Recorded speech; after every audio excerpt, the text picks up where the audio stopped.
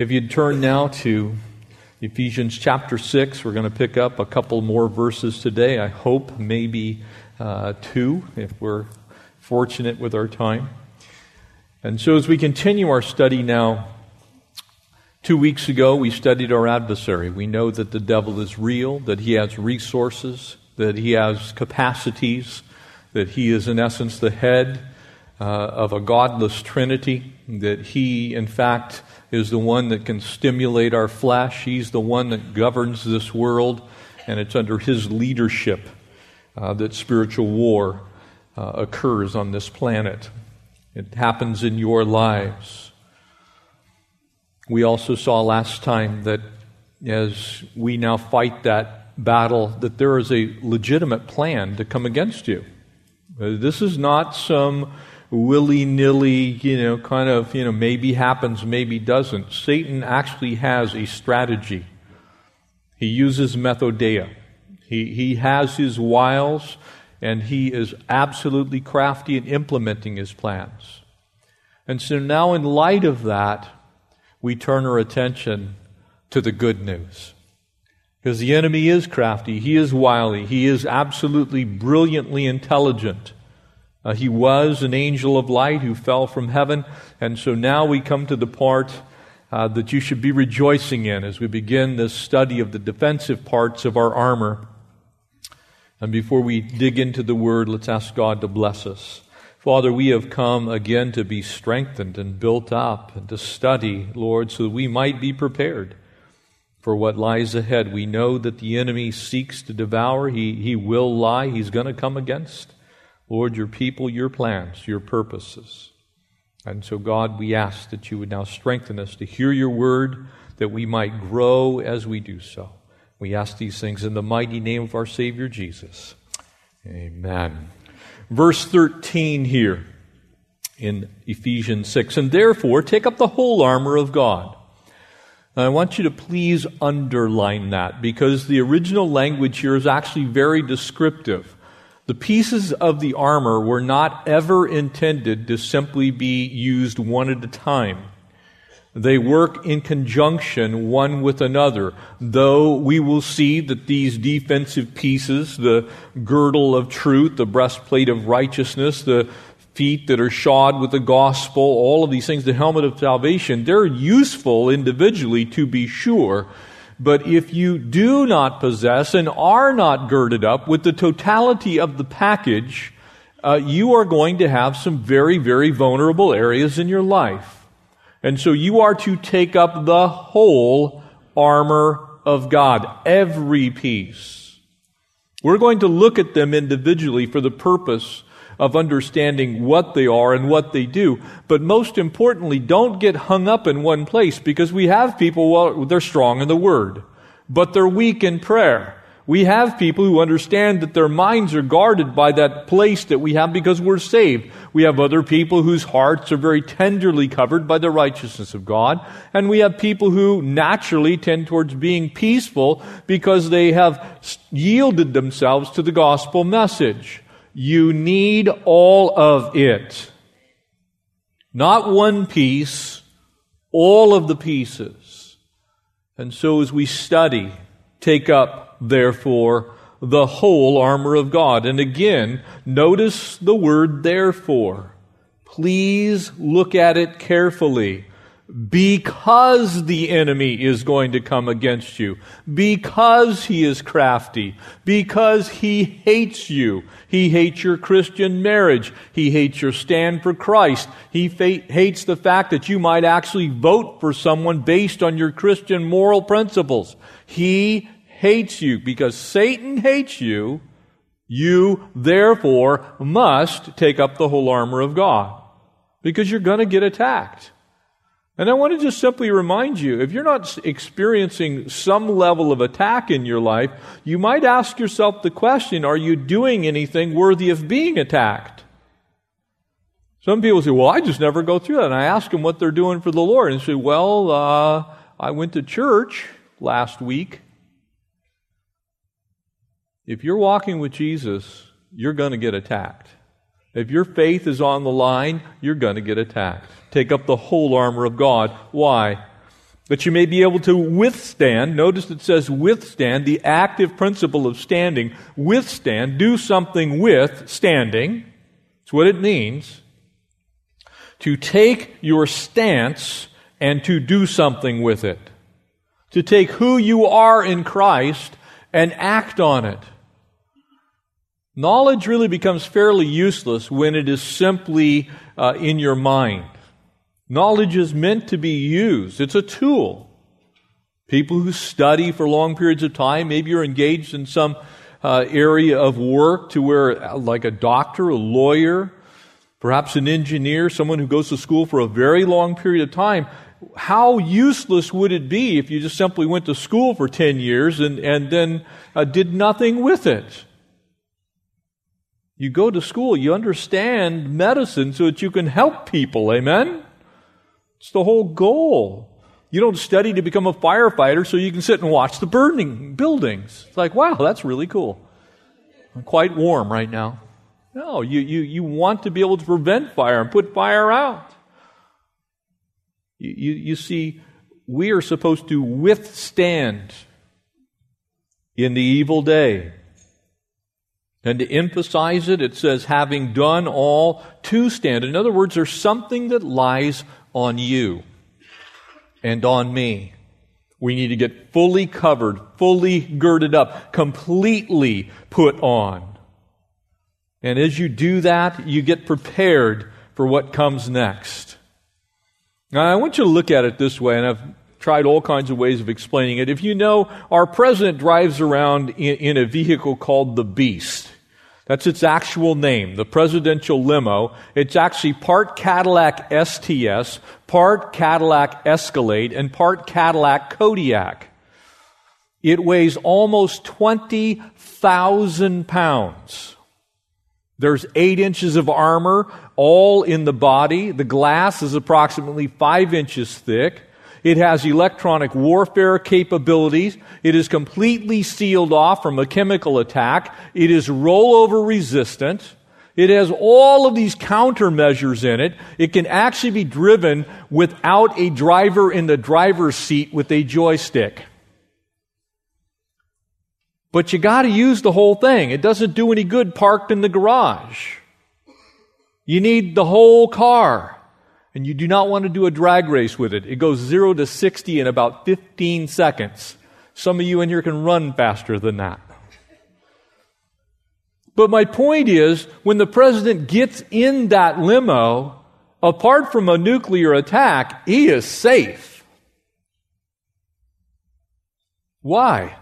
Because he's got the whole armor around him. Prevents all kinds of things from getting to our president.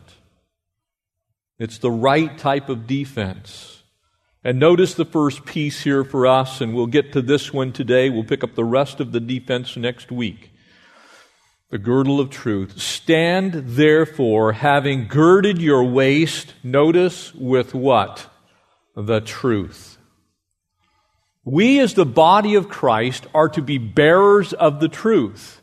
We're to be instructors in the truth. In fact, Jesus himself said in one of his I am statements, those statements for which the Pharisees were going to stone him because they knew that that was the name that Moses was given when he talked to God, when he went to speak to Pharaoh, when he asked the simple question, Moses says, who shall I say sent me? God says to him, you tell him, I am that I am sent you. The Hebrew people knew that I am was God. And so Jesus speaking that forth in those I am statements in John chapter 14, remember what it says in verse 6, I am the way and I am the truth and the life. And no one comes to the Father but by me. Jesus Christ is fully truth. He doesn't just possess it, He is truth.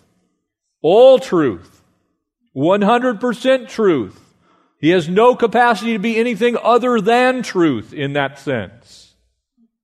He isn't kind of like 94% truth, 2% kind of sort of maybe, and a little bit of lie. He is 100% truth. And as truth, because that's who He is in direct contrast every word He ever spoke, everything your Bible declares, all that Jesus is in direct contrast to your enemy, the devil, and his triad, which is your flesh and this world. The world is filled with liars. You want to see that? Politics. There are wonderful men and women of God who are in politics, and I'm not meaning to shame every politician, but it seems as though one of the chief methodologies used is simply, well, just don't tell them the truth. That's of the devil. You know what? I can take most anything as long as you tell me the truth. But you lie to me, and I come unglued. Don't lie to me. Tell me the truth. Tell me we're broke. I'm okay with we're broke. But don't tell me, well, you're going to be fine. $19 trillion isn't that much. Spread it out over time. It'll only take 3.5 billion years to pay it back. Don't lie to me. Tell me the truth. The Lord never lies to you. He will never, ever manipulate you. But your enemy will. Notice what John 8 says in verse 42, if you want to turn there. Jesus speaking to the disciples. And if God were your Father, speaking, He's saying, look, now He's talking to the Pharisees in front of the disciples. He said, if God were your Father, you'd love me. For I proceeded forth, came from God. Nor have I come from myself, but He who sent me. Why do you not understand my speech? Because you are not able to listen to my word, for you are of your father the devil. And the desires of your father you want to do. For he was a murderer from the beginning. He does not stand in the truth because there's no truth in him. And when he speaks a lie, he speaks from his own resources, for he is a liar and the father of it.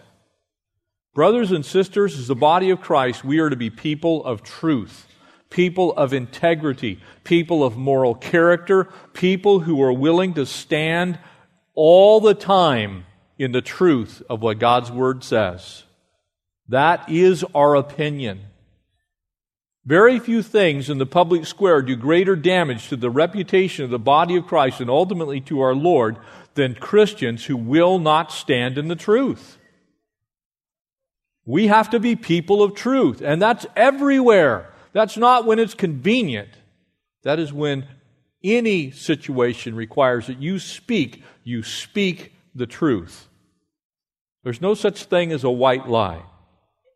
A white lie is simply a lie told nicely. It's still a lie. We speak the truth. We speak that truth in love, by the way, but we speak truth. You see, as Jesus speaks these things to us, as Paul reiterates where we are, that integrity that you have. When you have a clear conscience, isn't it wonderful how much integrity you have?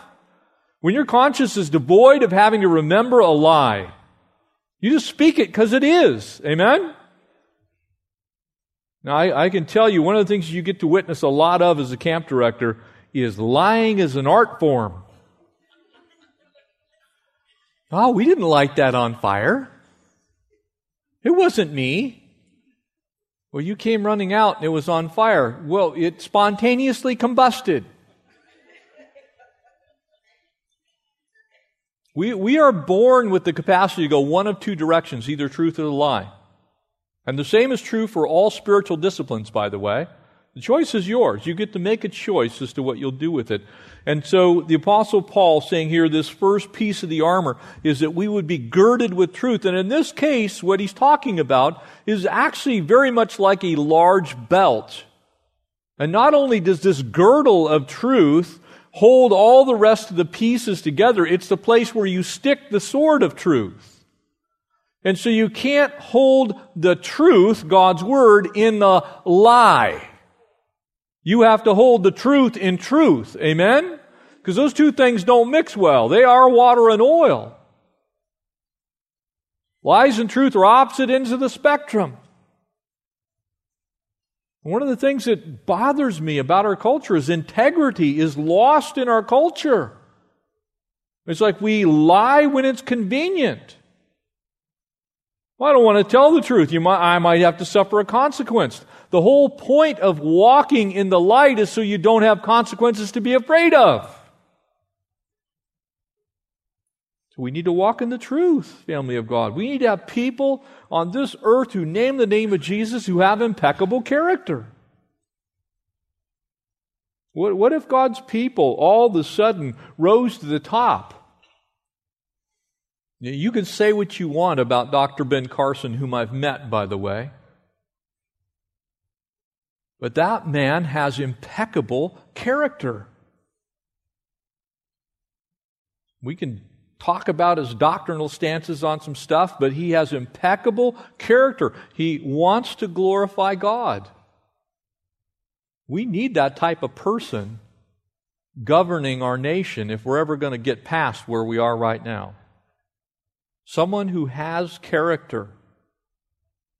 Someone who will simply say, God said it, I believe it, that's what I'm doing. Oh, that we would take up that banner.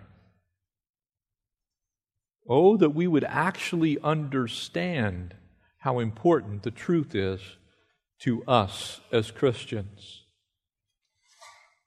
Abraham Lincoln, shortly after the Gettysburg Address, he said, I so desire to conduct the affairs of this administration that if at the end, when I come to lay down the reins of power, I've lost every other friend on this earth, I shall have at least one friend left, and that is the friend inside of me. What a statement on the character that we ought to have as the body of Christ. Oswald Chambers, in his utmost for his highest, to Jesus Christ wasn't teaching ordinary integrity, but supernormal integrity that carries with it the likeness of God the Father. Amen. That's how we are supposed to be. If we want to win battles against the enemy, we can't use the same tools that the enemy uses. We have to use God's tools. We have to be girded up with what should cover my life and cover your life. And when we do that, we're really relying on the Holy Spirit to work in us, to us, and through us. He is the one, John 16 says, that guides us in all truth. You can read that passage for yourself when you get home. There, John 16, verse 13, continues on down through verse 15. Basically, it's a picture of the Holy Spirit of God working in the life of the believer to make sure that we are guided in all truth. Truth should affect every area, every aspect of our lives. We can't just be partial bearers of the truth. And to that end, as the Holy Spirit works in your life, works in my life. For those of you who've ever been to a place like Carlsbad Caverns, if you don't have a tour guide, pretty easy to get lost in there, amen? That tour guide pulls out his flashlight, can tell you the name of all those formations inside that cave, and then eventually they'll flip on the entire set of lights that's in the grand room. And as you view all those things, you can look at every soda straw and every flowstone fountain. You can look at all of it. You can finally see it. But until you get there, you're reliant upon the tour guide to shine some light so that you know where you're going. The Holy Spirit guides us in all truth. The Holy Spirit's not going to tell you, well, you need to lie about that situation in your life. Don't tell the truth on that application form. When you're doing your taxes, you need to fudge. That is not the Holy Spirit telling you those things. That is the enemy. Because the enemy knows if he can get you to compromise your integrity, eventually it will cost you somewhere. You see, the Lord wants us to walk through those caverns of life with the tour guide, the Holy Spirit, saying, look, there it is. Reveal it to me, Lord. Show me those dark areas, those hidden passages where I need to grow in this area of truth. And the Holy Spirit will do that for us, beloved.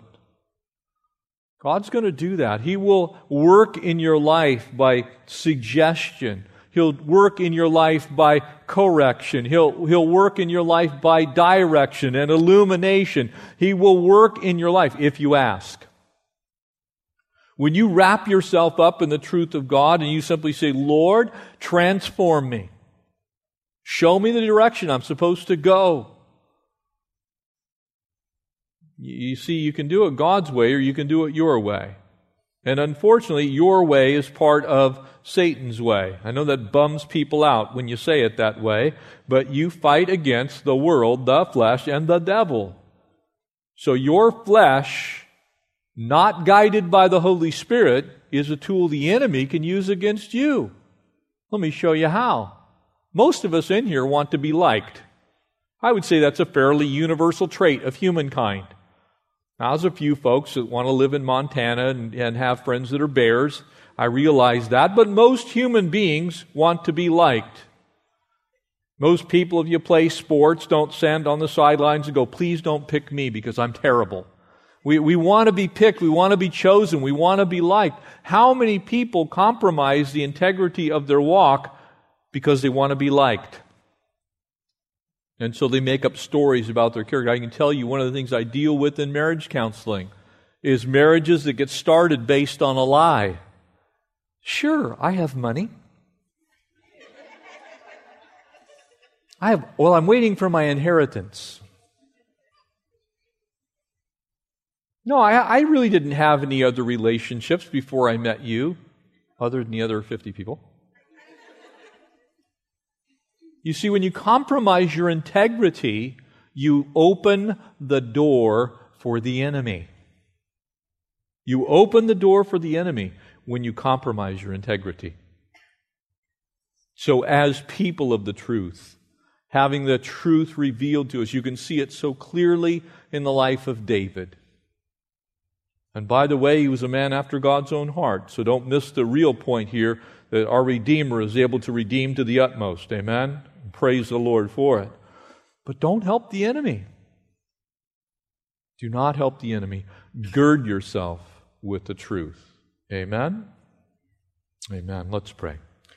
Father, we are so grateful for this first piece, Lord, of the defense. God, we need our lives covered with your truth and with truth-telling. God, that we'd be people of great integrity, of great moral character. God, there'd be no open door for the enemy to use the things that we've said. Lord, that what comes out of our mouth is what is reflective of who's in our heart. It's you sitting on the throne of our lives, Jesus. Pray that you would bless us, Lord. Pray that you'd strengthen us. Give us great resolve to walk in the light as you were in the light, to be children of the truth because you were the truth. We love you, Lord. We thank you for your goodness.